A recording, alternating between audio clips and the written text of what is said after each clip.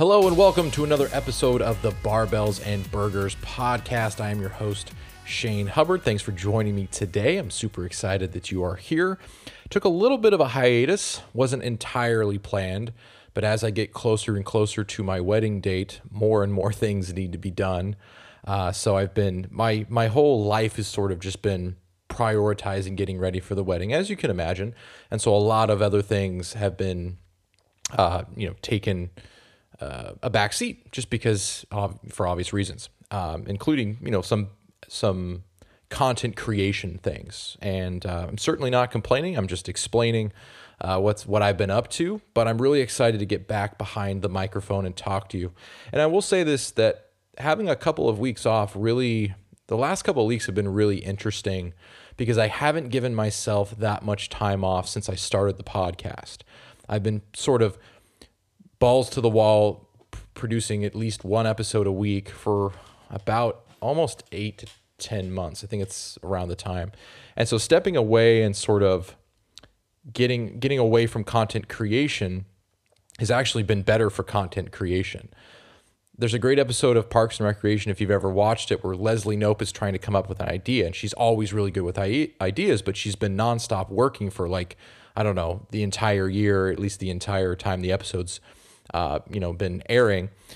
And one of the best characters in the show, in my opinion, Ron Swanson, says, I'm going to lock you in this room and you're going to get a full night's sleep, because she hasn't slept more than 3 hours a night since some kind of project started. And she wakes up in the morning, she has all these amazing ideas, multiple amazing ideas. Usually she just comes up with one really good idea. And so that's sort of what I felt like. I sort of felt like stepping away gave me so much more time to relax and actually think and explore and consume studies and research and be able to just consume instead of produce. So that time away has really given me a great perspective on things and sort of taking a step back. But it's also because I've been bringing on more coaching clients and I've expanded how much experience I have as a coach. This is really where this episode was born, is that I've gotten to the point now in my coaching career where there's very distinct differences between people that have success in their weight loss journey or their whatever journey they're going through. I specialize in helping people lose weight. I break down the physiology. I program for my clients accordingly. And as a result, I've seen very distinct differences between those that succeed and those that fail. And so the title of this episode is to help you understand what you kind of need to have at least a grip on before you get started with your weight loss journey. I think typically speaking, we think of certain periods of the year as good times to start a weight loss journey, like the beginning of the year, right? New Year's resolutions, or a couple of months before summer.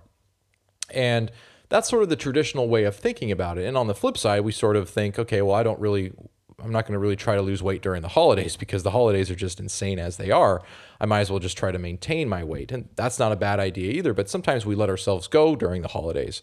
And so it's this sort of mindset that can contribute to a lot of behaviors or a lack of behaviors that put us in sort of this purgatory, so to speak, where we're always gaining weight and then losing that same weight, but we're never really tapping into the body fat that we already have on our bodies. And so I want to create this episode so you have a better idea of what you need to kind of already have. Think of it like a college class, right? You can't go into biology 275 unless you've done biology 101. So I want you to sort of think of it this way, not because you have to do it this way, but because you'll have better success if you do some of these things we're going to talk about in today's episode. So if you're listening to this and maybe you're taking a break from a diet, or maybe you've done a diet in the past and it quote unquote worked for you, but there's a great post that I put up the other day. In fact, I'm going to pull it up on Instagram because I already forgot what he said, but it's a buddy of mine who I follow on Instagram. And it's probably the best tweet I've ever seen. Honestly, because it's put so well. His name's Chase Smith. He's also a nutrition coach. He says, if you're going to do a diet again because it worked last time, it didn't work last time. And that's such an awesome way of putting it because it's 100% true. Having to repeat diets essentially means they didn't work. And what you'll start to find over time is that dieting as a tool for losing weight has to be understood a little bit deeper, right? It's more about understanding how you manage your calories than any specific diet, right? You've heard me talk about fad diets in the past.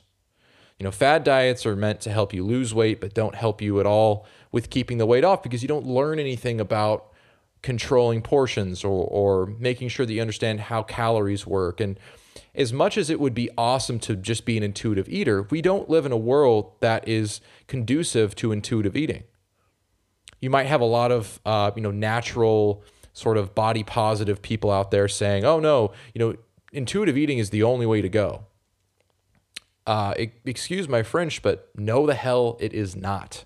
Intuitive eating can be a useful tool, but it's not the only tool you should use. It's sort of a one-sided approach to things. Because let's be honest, if I was intuitive eating, I just eat pizza and chocolate all day, right? That's what my body is like. Hell yeah, I'd love some chocolate and some pizza, all the time.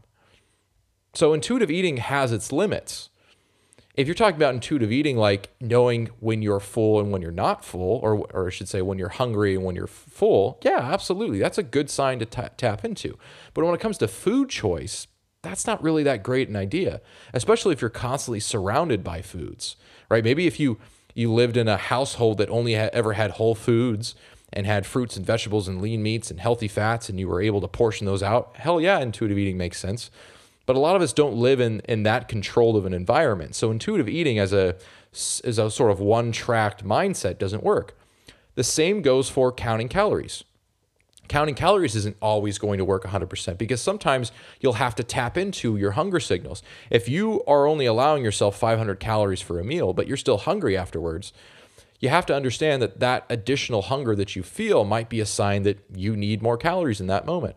Or maybe you need to rearrange your macronutrients. Right? So maybe you're getting, less from the carbohydrate side of calories and more from the protein. Let's say your protein amount is lower than what would be useful for being satiated. So anyway, all these things are sort of tools that you apply to the right job, as opposed to thinking that, like, for instance, you wouldn't go to a job site to build a house with only a hammer. What if you have to cut something in half? Or what if you have to screw a piece of wood into something else? Right? You need multiple tools to do different jobs. And that's sort of what you want to think of. And we're going to provide some tips for that today. Okay. So, and these are in no particular order. It's not a hierarchy. It's not the first thing is not the most important thing. I just want to throw some ideas out to you that's going to be important to consider. I've got about 8 or so written down, so we don't necessarily have to go through every single one, but these are going to be some of the most important ones, okay?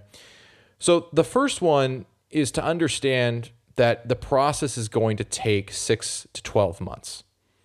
I don't think there's nothing wrong with saying that. And you might have been told that you could do a 3-month massive transformation, but let me tell you this straight off the bat. The only time I've ever seen transformations that have been that like awe-inspiring or sort of like motivating are people that are 100% dedicated to every single thing their coach gives them. And that's an awesome thing to achieve, but that is not going to be the vast majority of you. And I'm not even going to ask for 100% compliance. I'm going to ask for 80% because that's more realistic for the average client. You're going to get some people that are like so dedicated that they'll wake up at 2 a.m. to eat a meal if you tell them. And they might even have that level of flexibility. The vast majority of my clients need something a little bit more towards the 80%. And so if you're going to give yourself 80% as your goal, then you need more time, right? You have to consider the fact, and I don't even like putting 6 to 12 months because in a lot of respects, everybody's going to be a little bit different. And I think if you give yourself too strict a timeline, it can do some negative things for you in the short term. There are some clients that deadlines make them work too hard. Like they'll drop their calories too low because they're trying to meet a certain time, right? A wedding date or whatever. It doesn't even have to be an important date. It could just be the date they set to complete their journey. And so they're like, oh, well, I should, instead of having a sort of a conservative 200 to 300 calorie deficit, I'm going to go 500 calories. And I'm like, why? You're going to burn out so quickly. You're not even going to finish the 6 months. Well, I'm afraid that I'm not going to meet the I'm not going to lose the right amount of weight by that time. So sometimes those sorts of deadlines can trip people up. I've found that 6 to 12 months sort of relaxes that. Although there's always one or two people that are like, I don't want a timeline. I just want to be able to work on healthy habits, which is fine. And that's what I encourage. Like, if you're focused on the improvement of your behaviors, I don't give two flying you-know-whats how long it takes you. Expectations, though, can be useful for some people. That's why I'm sort of leaving this open-ended. You might say, in 6 months, this is what, on average, you should expect, right? And so that people can sort of manage things. Other people are like, I just want to focus on the habit, and I don't care if it takes me 6 months or 6 years. Perfect. Then let's focus on that. You have to work with your strengths and your pre-existing sort of personality, right? Not with all things. There's some things that's like, sorry, no personality that is going to override the calorie energy balance rule. Like, you can't do that. But you have to understand it's going to take longer than you probably expected. And that should actually give you a sigh of relief, because it means that on the weekends, if you want to go out with your family, or you're going to go out with your family, and you want to have the meal that you usually get, but because you're on a diet, you're thinking, oh, well, I could only eat like kale salad with the most boring, unflavorful dressing ever, and I can't use croutons or any of that kind of stuff. That would be somebody who maybe is like 100% dedicated, who doesn't lose anything by the social aspect of eating. Right? There's very few people like that, and they're mostly like cyborgs. Like, they're sort of like half robot, half human. And there's people out there like that are like so regimented, they don't care about how it affects them socially, or maybe it doesn't affect them socially. The vast majority of people, though, want to go out on the weekend, get what they usually get from Jay's, steakhouse or whatever, and have a life, and that's okay.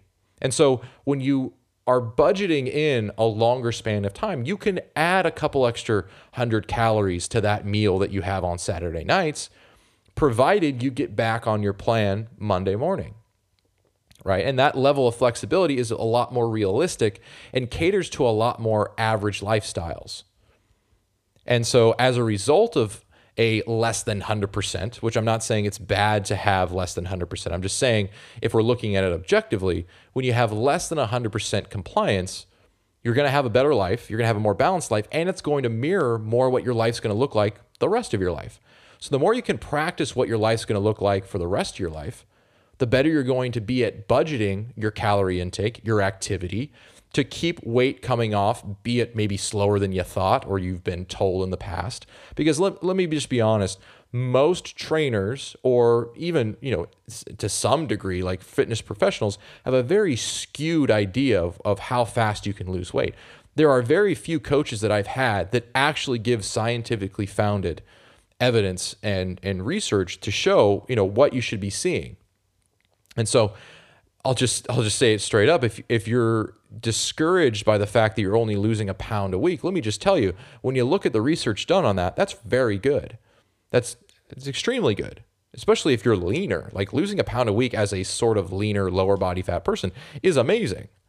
If you're a higher body fat percentage person, you might actually lose 2%. And that's fine, because the more fat you have to lose, the sooner it's going to come off in the beginning, especially if you're like sticking to very like regimented nutrition and calorie principles. Okay. So anyway, going back to the point, 6 to 12 months, give yourself that time. If you're not willing to give yourself that time, I don't recommend starting a weight loss journey, because the vast majority of people that either signed up or told me, like, I want to lose a certain amount of weight in 3 months, I'm going to say, listen, that's not going to happen. And sometimes they get pissed off. They're like, well, I'm going to go find someone who will help me do that. That's fine. If you want to find a different professional who is going to lie to you, and you just want to hear what you want to hear, then have as much time not getting results as you want. I don't care. I'm not saying this because I'm trying to be an asshole. I'm saying this because this is what's found. The most successful people have better results when they give themselves 6 to 12 months and even longer in some regards. It's different per person.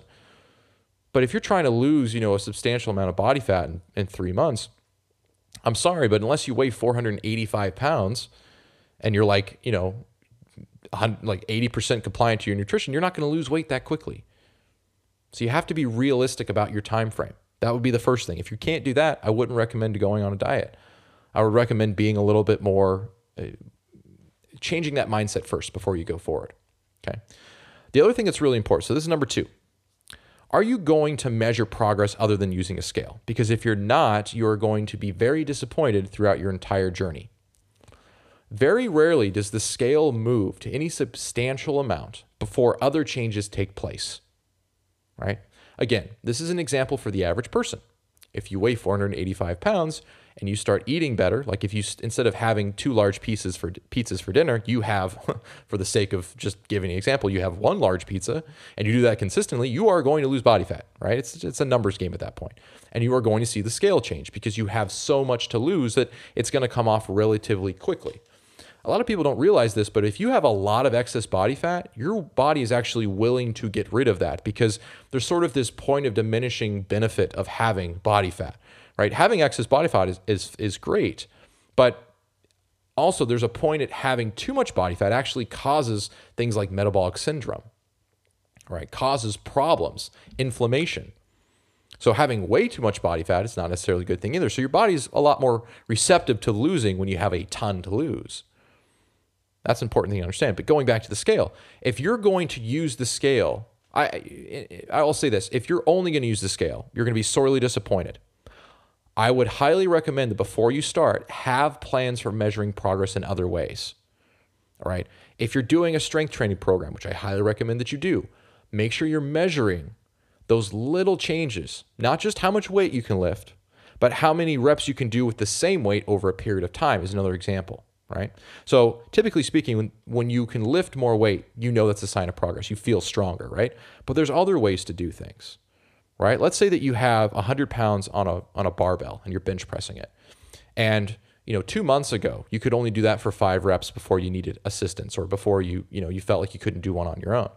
And then, current day, so 2 months in the future, now you're able to do 8 repetitions with that same weight. That's a form of progress. When it comes to nutrition, how compliant you are to your nutritional calories, your macronutrients, those are all signs of progress, right? If before you weren't even tracking your food is a sign of progress. Levels of awareness become ways to measure progress. And they're not the sexy, cool, like before and after photo sort of things, although that can also be very useful is taking photos. These small little forms of progress get banked in the behavior category. So you change your behaviors. And when you look at this research that shows people becoming more successful losing weight and keeping it off, what the research shows is the people that lose weight and keep it off change their behavior. So the more you can put in the behavior bucket of change, the better results you're going to have for the rest of your life.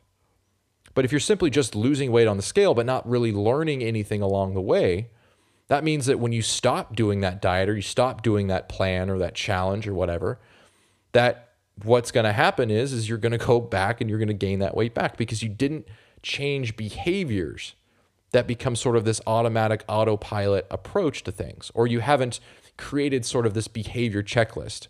I have something I use with my clients called the fat loss checklist. And it's some very basic things. It's strength training, 2 to 3 times a week, if not more, if you're more advanced. It's, getting a certain amount of steps, usually anywhere between 8 to 12,000 steps a day. It's, following a calorie deficit. So managing your calories the best you possibly can, and understanding there is a little bit of wiggle room. You don't have to be perfect every single time. I find that a lot of people that track calories become overly anal about things. Like if they're 2 calories over their calorie deficit number, they start freaking out and messaging me like, oh my God, I ate 2 more calories than my calorie deficit number. I'm like, you probably just burned that writing that email to me, right? So stop freaking out. It's okay. You're going to be fine. So there's these sort of behavioral checklist things. And if you can check those boxes off every single week, the vast majority of them anyway. Like maybe one day you only got 4,000 steps. Okay, but the rest you got, 8 to 10 or whatever. That's awesome. That's really, really good. Those check boxes of changing behavior or participating in the habit of changing behavior is what's going to lead you to better results. So make sure that you measure almost every single little victory. One of the things I do with my clients is at the end of the week, I have them say or answer the question, what small victory did you achieve this week? And for some of them, like, it's kind of funny that I say small victory because I want them to think of the smallest little thing. But a lot of times what they think is small is huge, like in my perspective, because I'm a coach and I see it differently. But, it's like one of my clients today messaged me and said, hey, when I was brushing my teeth today, I bent over the sink and I didn't have any pain in my low back. Now, that's not something that you achieve in the gym. That's not some sort of scale measurement that you make, but that's a form of progress.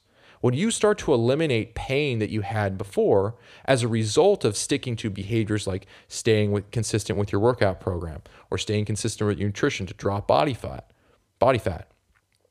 you start to see those progressional changes. And those are the ones that make the biggest difference. It's not always the one you see in the gym or you see in the kitchen or you see in the mirror. It's the little things that change as a result of creating better habits in your everyday life, right? It could be going up a flight of stairs. You could be bending over to spit into the sink after you've brushed your teeth, right? These are the things that nobody talks about because it's not the cool marketing, sexy, Instagram-worthy, whatever. But those are the things you're going to see. Those are very important. And that's another thing to keep in mind is that it's not always going to be a scale change. It's not always going to be a mirror change. It will probably first be a waist circumference change. So like, for instance, 9 out of 10 clients that I work with, they see a change in their waistline irregardless of a change on the scale. So they'll lose 2 inches off their waist, but the scale basically doesn't change at all. And you might be scratching your head going, how is that even possible? How can he lose 2 pounds of fat or 2 inches, let's say? And let's say that that's 2 pounds of fat and the scale doesn't change. Go back and listen to the episode I did on weight fluctuations, sort of as a TLDR. Basically, when you lose body fat, your body retains additional water to try to keep your weight the same in order to survive. It's a survival mechanism. And there's no point in explaining any further than that because it's physiology. You're not going to override it. Just learn to live with it and be okay with it, right? The sooner you can believe that, the better. All right, so that's number 2. All right, so number 3, we sort of alluded to this already. Are you committed to making healthy choices consistently over less healthy choices? So notice I didn't say, are you willing to be perfect every single meal? But are you willing to make small changes to your nutrition on a daily and weekly basis that push you in a direction of controlling total calorie intake, controlling hunger so that you don't have the urge, right? Because trying to fight the urge of hunger is a battle you'll always lose. All right, you're always going to lose the battle against intense hunger. It's one of the reasons why I never recommend doing a severely restrictive calorie deficit diet. So if someone says, hey, you used to eat 2,000 calories and now you're going to eat 1,000 calories because the math works out that you'll burn more fat and all this stuff. And in the beginning, that might actually happen, which is why they don't get, yelled at, because the result is that you lose weight a little bit quicker. But the problem is that lasts for maybe a month, 2 months. And then what happens? Well, adherence dies down. You're not willing to, your body's starting to feel the effects of only eating 1,000 calories a day. And as a result of that, you eventually are eating 1,000 calories a day. And if you eat any more than that, you will gain more body fat because your metabolism has, shifted in the sense that 1,000 calories is how you maintain your weight now. Now that's going to take longer than a month, but my point is that the slow and steady, or the more particularly planned, like you might go on an aggressive fat loss phase for 2 to 3 weeks and then you slow it down, right? You lose that initial body fat, you get some motivation, and then you slow it down a little bit. You know that you're going to lose weight slower, but you're also going to be able to maintain the weight you lost, which is the most important thing that's also overlooked. So are you willing to make healthier choices consistently over the course of a week than unhealthy choices? So here's a good example. If you eat cereal every night, are you willing to cut back on the amount of cereal you eat? So instead of it being, 5 days a week, let's say, are you willing to come back to two times a week? Are you willing to also fit that in your calorie total? And when you start asking yourself these questions, your sort of immediate answer, or what you think about those answers to those questions, determines whether or not you're ready, right? If you're in a really sort of dark place, maybe you're depressed, you might not be the best time to try to like completely overhaul your nutrition. Everyone's a little bit different, right? A lot of times we manifest our stress or the relief of that stress in food. And I'm not a, binge eating or psychology of eating and behavior expert, but I've experienced that. All right. Even this year I've experienced it with the amount of stress that's gone on in this sort of year 2020, which I'm sure everyone is willing to, vote to completely eradicate from history if possible. It's going to be the most historic year in my entire lifetime. But arguably everyone's like, can we just get this over with and never look back again? So as a result of excess stress, sometimes people manifest the relief of that stress in overeating.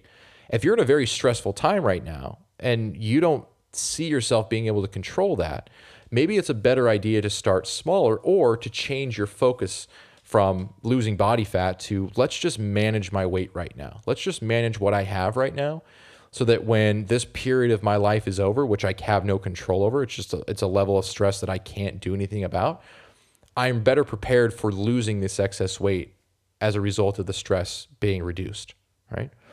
That might not sound like something you hear very often, but I'm more interested in what's realistically going to work for a person than I am about trying to meet sort of a regimen or a theory on paper. Right? Strategies on paper are great for planning things, but life does not happen in a vacuum. Life does not happen on paper. Life happens in the real world. And you have to learn how to adjust to things. So having a plan on paper is great as sort of a structure, or maybe something that helps you keep aligned, right? It's one of the reasons why macros, when you're tracking your nutrition, are so important. You know what you're trying to hit. Do you have to hit it every single day? Or are you likely to hit it every single day? Not always, right? You might have such a busy day at work that you have to work through lunch. And so you didn't hit your protein target. Maybe you're also 500 calories below your lowest for the day. Is that something you should beat yourself up over? No. But you know what the plan is. You know that you should be getting 150 grams of protein. Maybe you only got 110. Okay. That's fine for a day, maybe two. But are you set up to then consistently get that, right? It's the 80-20 rule. It's 80% compliance with nutrition, because you're going to have those days where you just don't get it in. And that's going to be okay. This isn't the military. This isn't like a drill sergeant's approach to nutrition. It's about a very realistic approach to nutrition. And if you have all of the things written down on paper, all of your targets, your goal is just to try to hit that target as consistently as you can. For some people, that might be twice a week to start off with. The expectations have to follow that. You can't expect to get, the results of someone who's 80% compliant if you're only 20% compliant. But again, maybe you're in a period in your life where things are just so chaotic that 20% is the most you can give right now. Okay.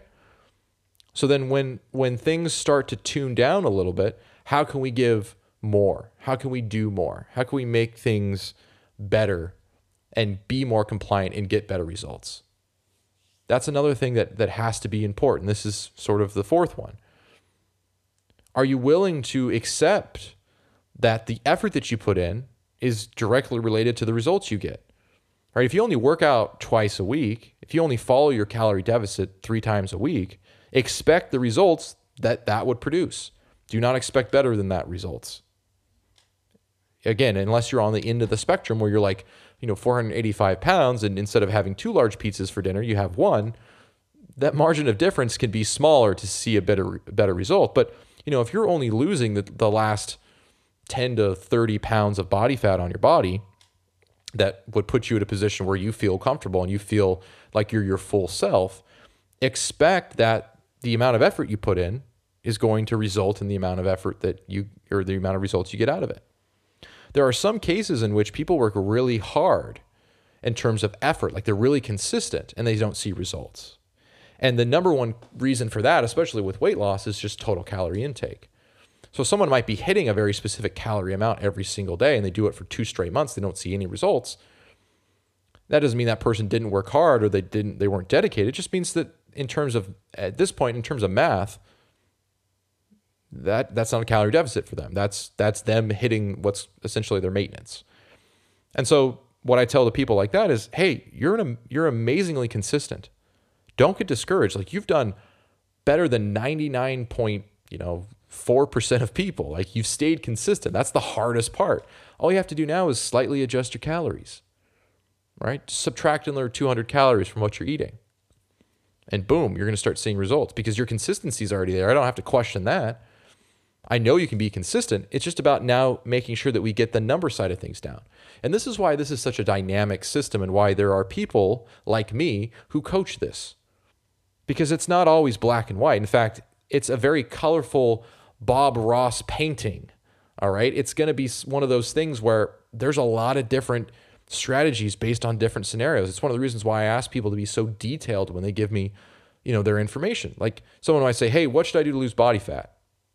Well, if you're going to ask a question like that, then I'm going to give you a simple answer: calorie deficit, right? But if you say, hey, I've been doing this, this, and this, it's been this long, I've only saw this amount of weight loss or no weight loss at all, what should I do?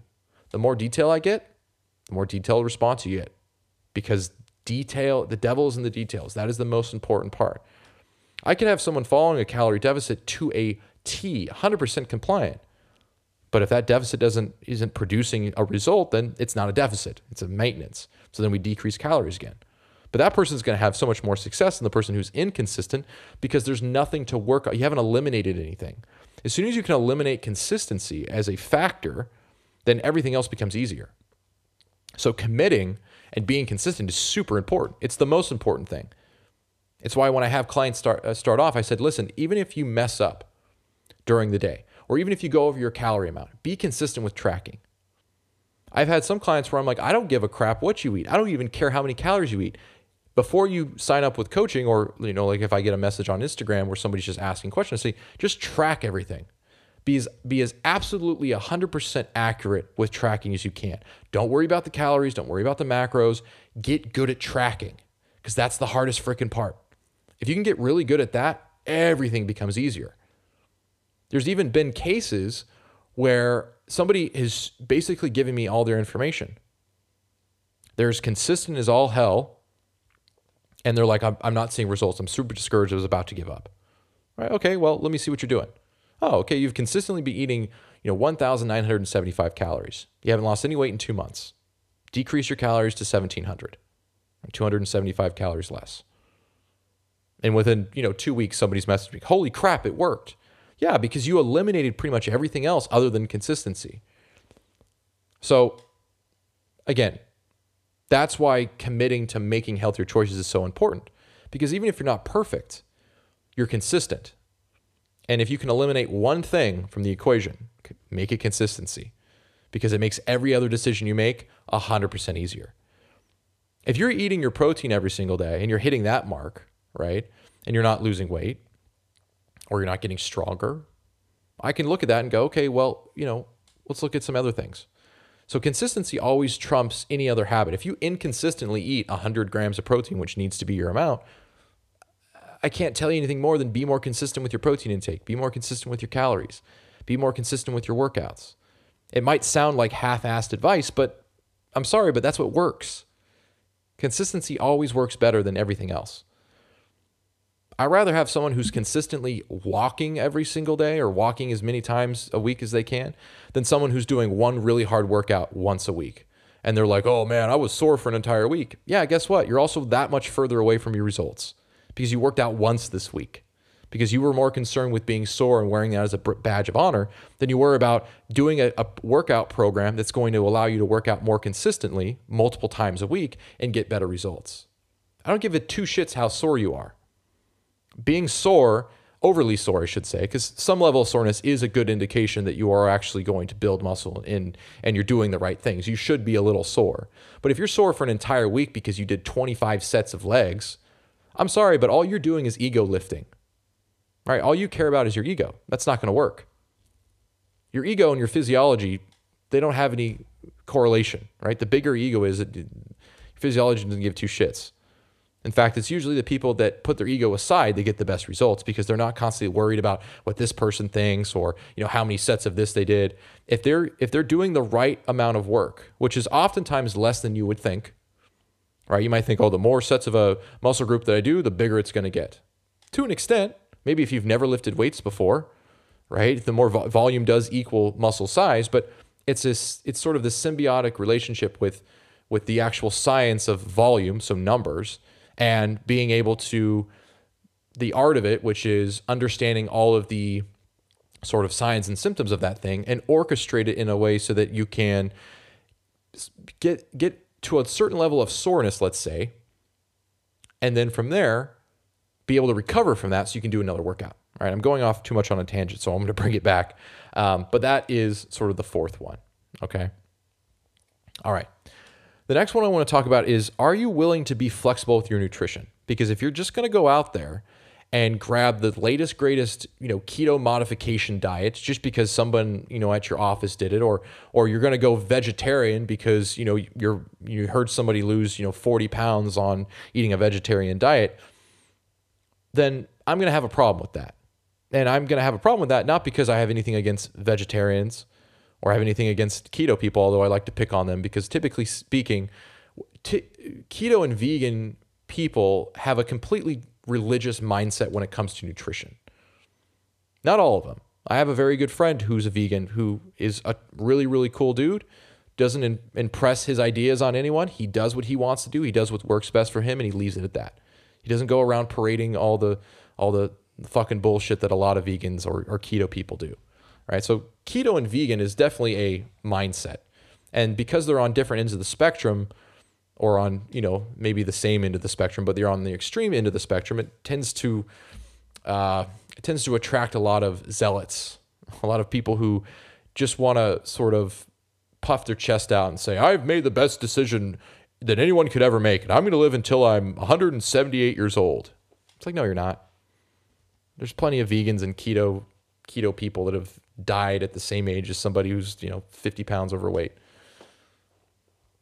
So the reason why I approach everything from a flexibility standpoint when it comes to nutrition and workouts for the most part, although I tend to be a little bit more strict in my workouts because of what research shows. Research shows that strength training should be the foundation if you want to live a long and healthy life. The amount of benefit that you get from strength training over things like just doing cardio, like if you were to just do strength training the rest of your life, you would have a much better quality of life and greater longevity than if you were to just do cardio the rest of your life. All right. So like if you compare them that way. Now, am I saying that cardio isn't important? No. Everyone's a little bit different. Some people do really well with just strength training. Some people do better with strength training and cardio mixed in, right? A little bit of a mix of both. There are some people that think they do better on just cardio, and, until they die of degenerative brain diseases or, something like that. And then it's like, oh shit, that guy only did cardio, or, he didn't live as long as the guy who's been building muscle. And if you don't believe me, go and look at any of the other than some of them being crippled because they just went too heavy. Look at some of the most famous, look at Arnold Schwarzenegger. He's 70 years old. He looks like maybe he's late 50s. Look at Sylvester Stallone. That dude hasn't aged after he turned 45. All right, a lot of old school bodybuilders look so much better and are so much healthier than people that have only ever done marathons. All right, I don't want to go too far on this tangent because now we're not even talking about the topic, but you get what I'm trying to say. Flexible nutrition, science shows that there's a wide range of nutritional choices you can make, and there's a very small amount of principles you have to follow. Right? So, as an example, if you're somebody who likes all kinds of foods, you like carbs, you like fats, you like proteins, great. Make sure you have a balanced amount of each one. And if you're not sure what that means, try a 30-40-30 macro profile percentage. So 30% of your calories come from protein, 40 come from carbs, and 30 come from fat. Try that out. You'll very quickly find what preference you have. You'll probably keep protein, if it's 30%, about the same. And you might change carbs and fats. Maybe you notice that if you have 40% of your calories from carbs, it just doesn't do it for you. Maybe you're not that active of a person, so you don't need that many carbs. Maybe that's what it is. Or maybe you're the kind of person who realizes, you know what, I don't really need that much fat. I'm going to lower fat, increase carbs. My point is that it's very flexible.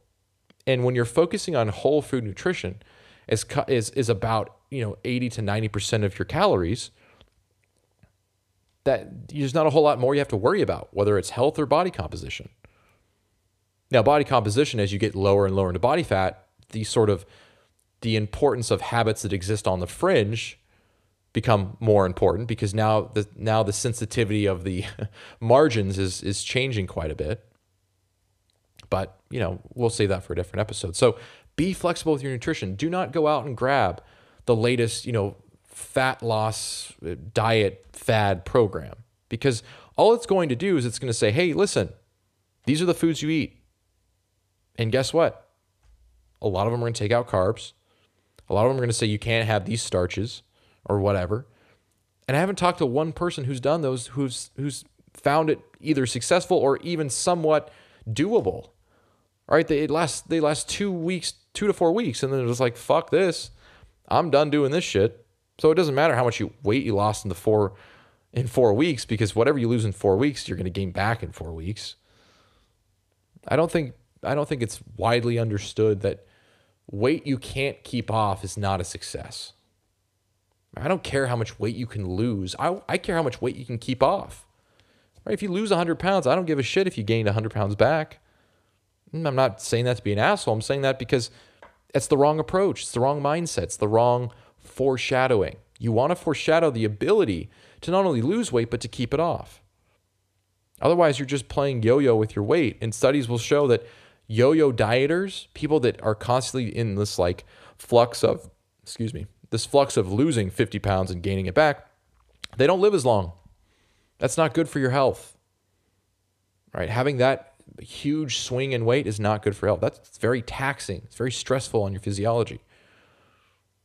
Now, if you're to lose 50 pounds and maybe only gain 5 to 10 of it back, during the holidays or, during, a stressful time, that's not that big of a deal. You can lose 5 to 10 pounds and maybe just by controlling and changing your behaviors and focusing more on, a little less calories than you've been. And at that point, it becomes very obvious, right? Like if you've lost 50 pounds and you've kept it off, it's very obvious what you do with your nutrition when you gain all that weight back. When you're already significantly overweight and you're gaining more and more weight, it becomes harder and harder to tell what it is that's causing that, other than just sort of the simple thought process that, yeah, I'm consuming more calories, right? Because we know at that point it is math. There is math involved. But what is driving that which causes you to eat more calories? For a lot of people, it's going to be stress, right?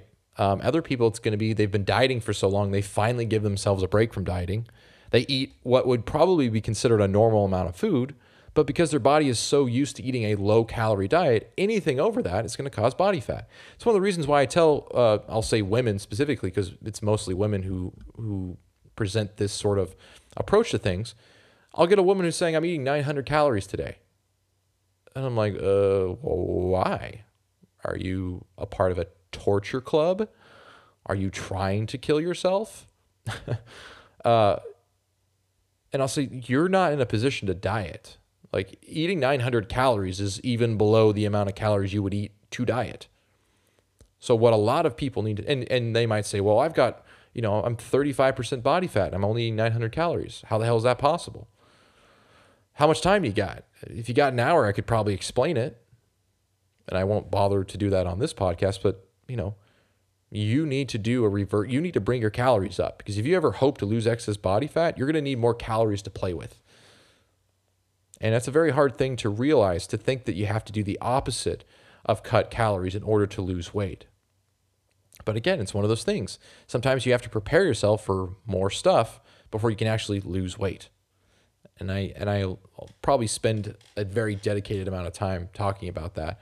I did talk about it briefly in my my episode on reverse dieting, although that could be expanded. So I'm sure I will at some point. All right, moving on. The next thing. Do you have an A, B, and C workout plan? Meaning, do you have a workout that works in sort of the most ideal situation? Do you have a workout that works in probably the most likely situation? And do you have a workout that works in the least likely of scenarios? And I'll give you some examples. I've talked about this in the past, but very quickly. A is what you know you can manage based on your current schedule, right? You know you work, if your schedule is more consistent, this is easier to do, right? If you work at 9 to 5, Monday through Friday, that's easy, right? You know when you get off from work, you know when you go to work, right? You can plan things in pretty easy. So that's your A workout, right? That's what you know based on A. A B workout is if one of the days during the week that you had planned a workout, something happens during the day where you have to immediately change your schedule.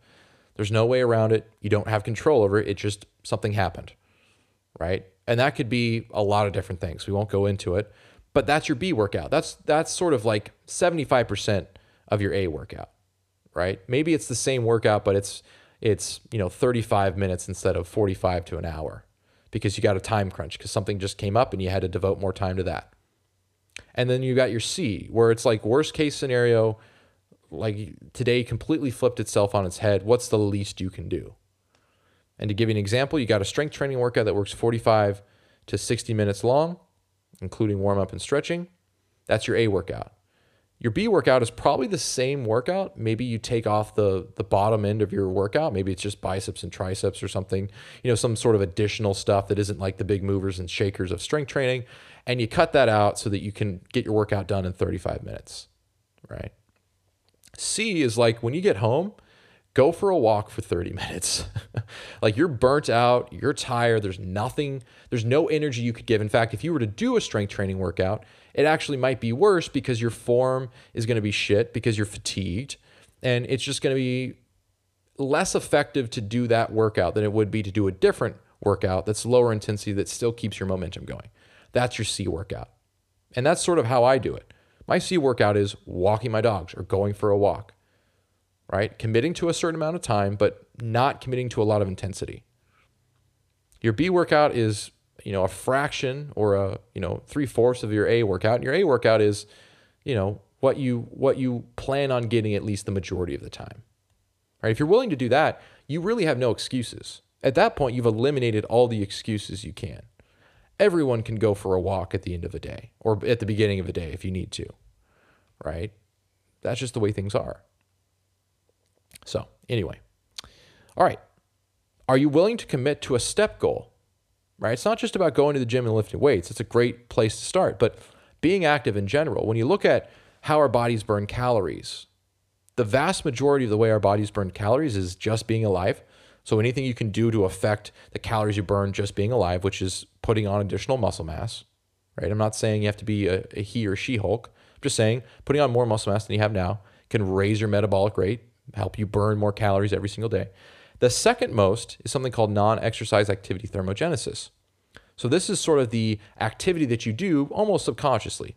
Fidgeting, walking to and from your car to the grocery store, taking the stairs instead of taking the elevator, all these small little things that sort of add up at the end of the day when it comes to activity. It's not really conscious. You're not purposely going for a walk. You're not purposely going for a run. This is the form of activity. This is like the hours you spend not sitting down, right? So like think of it, the difference between like a UPS driver who's, he's sitting, but then he's getting up, he's grabbing a package, he's bringing it to your front door, he's doing his thing, whatever. Then you got the person who's sitting at a desk who only has predetermined times where they can take a break, or else they might get in trouble because they're not at their desk, right? That person's going to have a harder time doing something like non-exercise activity thermogenesis. They might still be able to maximize, but the amount of opportunity you have is different than somebody whose job or daily life is already more active as a result of doing what they do to make a living, right? So that is the second biggest chunk of the pie. So you want to try to put as much effort into something like that as you can, and making sure that you have a step goal that you can consistently hit and then potentially challenge yourself to go higher depending on, the range that I like to keep is 7,000 to 12,000. All right. That doesn't mean that if you get, only 7,000 that you're a failure. It's just, the idea is that you want to try to hit somewhere in that range. And the 7,000 is pretty doable if think of it this way. It takes about a 10-minute casual walk to hit 1,000 steps. So if you did a 30-minute walk, that's 3,000 steps.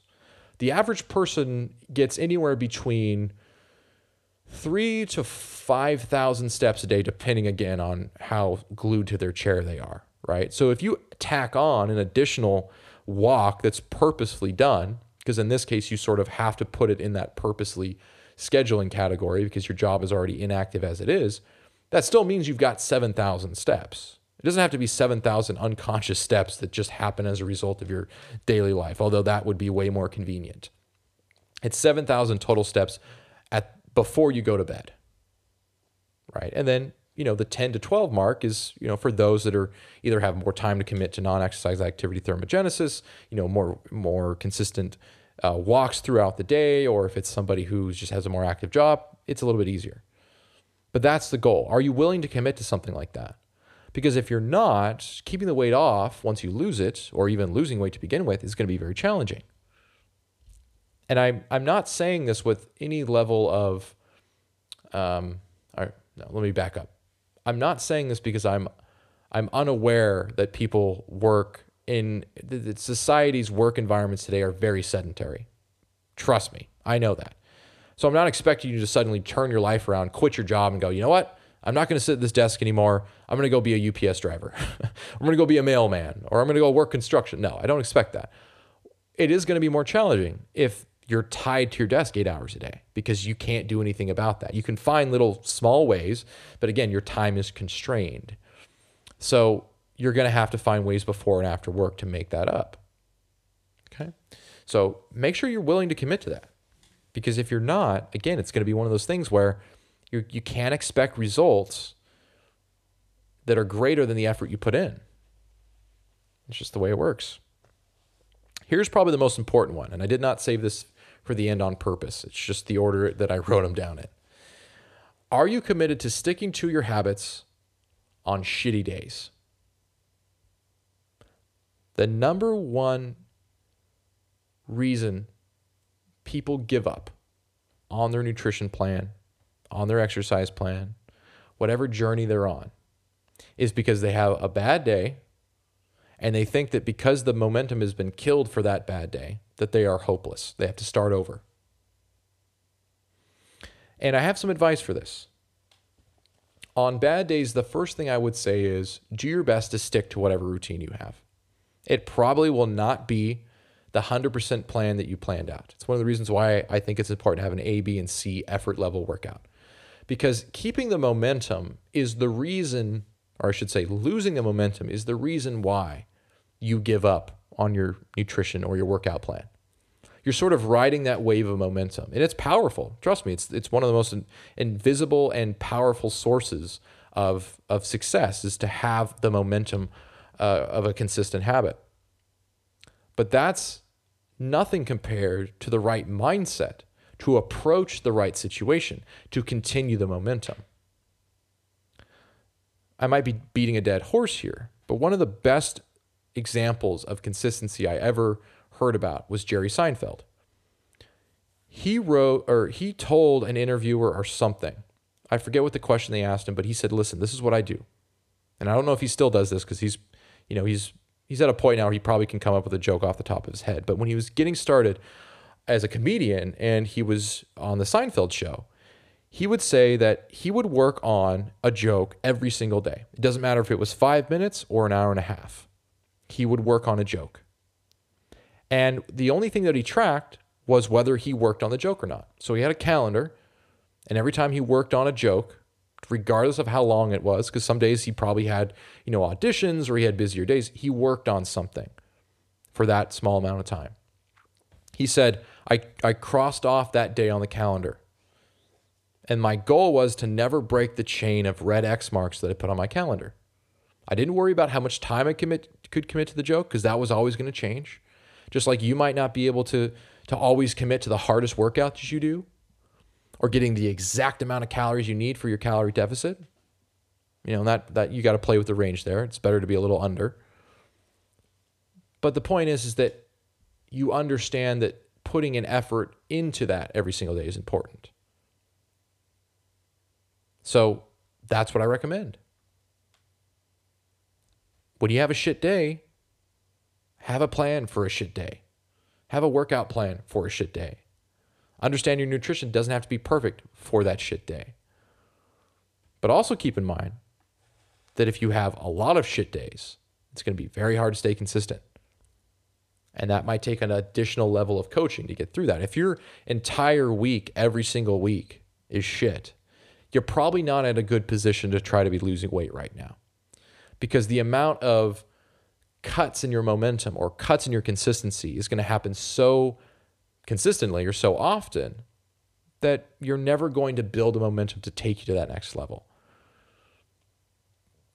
And sometimes life situations are just that way. And you're going to have to find a way to maintain whatever you can. Sorry, for some reason, this coffee is when I talk, I don't know about you guys, but when I talk, I get very animated, like with my hands and my head, and you can't see it, obviously. But sometimes as a result of that, my body's like, hey, what's going on? And I get burps. So anyway, being able to do something on a bad day is always better than completely giving up, right? That's a good sign that you have an all or nothing mindset. There are some days where I walk into my garage and the most I can give is like a set of bench press. Like I pick the muscle that I want to work the most on, and that's what I give. And I go in with the mindset that knowing that if I can just keep the momentum, then I'll be okay, right? Because there will be another better day going forward, right? It's not always going to be a bad day. There's going to be good days. Life works in a very undulating system, right? You have peaks and valleys. You have good days, you have bad days. There's even some times where I have a good day, and at the end of the day, I go, oh shit, I'm going to have a bad day soon. Because that's sometimes how the cycle goes, right? I try not to stay in that mindset, but when you start to pay attention to those sort of things, you realize that if you're in a shitty place right now, if you make an effort to do better by yourself or for yourself, good days will happen, right? There's an important little kind of blurb that Jordan Peterson gives on one of his interviews with Joe Rogan. And he says, it's good to know that this is not the best you can be, because if you're in a shitty place, it's going to be really hard to want to motivate yourself to get, like, if you don't know you can be better, being in a shitty place means that that's the best you can do. And that's a very bad place to be, because then you're sort of just ruminating that shitty place. But if someone tells you you can be better and you're in a shitty place, that gives you hope that there's more to you than what you're experiencing right now. That's super important to understand too. When you're having a bad day, it's not a reflection of your inability to be a better person. Sometimes it's just the accumulation of things happening that you have no control over that affect you in a way that puts you sort of down or depresses you for a moment. So in that mindset, the best thing to do is carry on the best way you can given the circumstances. That's why I recommend the A, B, and C workout program. Having an idea of what you can do on the shittiest day is going to carry your momentum through to the next best day. And that's powerful. If you can learn to do that, that's one of the most powerful things you can do for changing your life, let alone changing your weight or your body composition. So, all right. Well, that is it for today's podcast. I appreciate you guys tuning in today. Sorry it's been so long since I've recorded one, but life right now for me is doing the best I can with all the other things I have commitments to. So I appreciate your consideration, and I appreciate you understanding as well. Thanks a ton for listening to this episode. And if you have any comments, questions, concerns, or you need help with anything, you're always welcome to reach out on my Instagram page. And I always shout that out because it's the most active social media platform that I am on. You can find out everything you want to know about me as a coach, as a human being. You can find all my content on Instagram. Mostly because the links that I have there shoot you towards other forms of content, including this podcast and YouTube and some of my articles that I've written and things like that. So anyway, thanks a ton for watching. I appreciate your time, and I will see you in a future episode.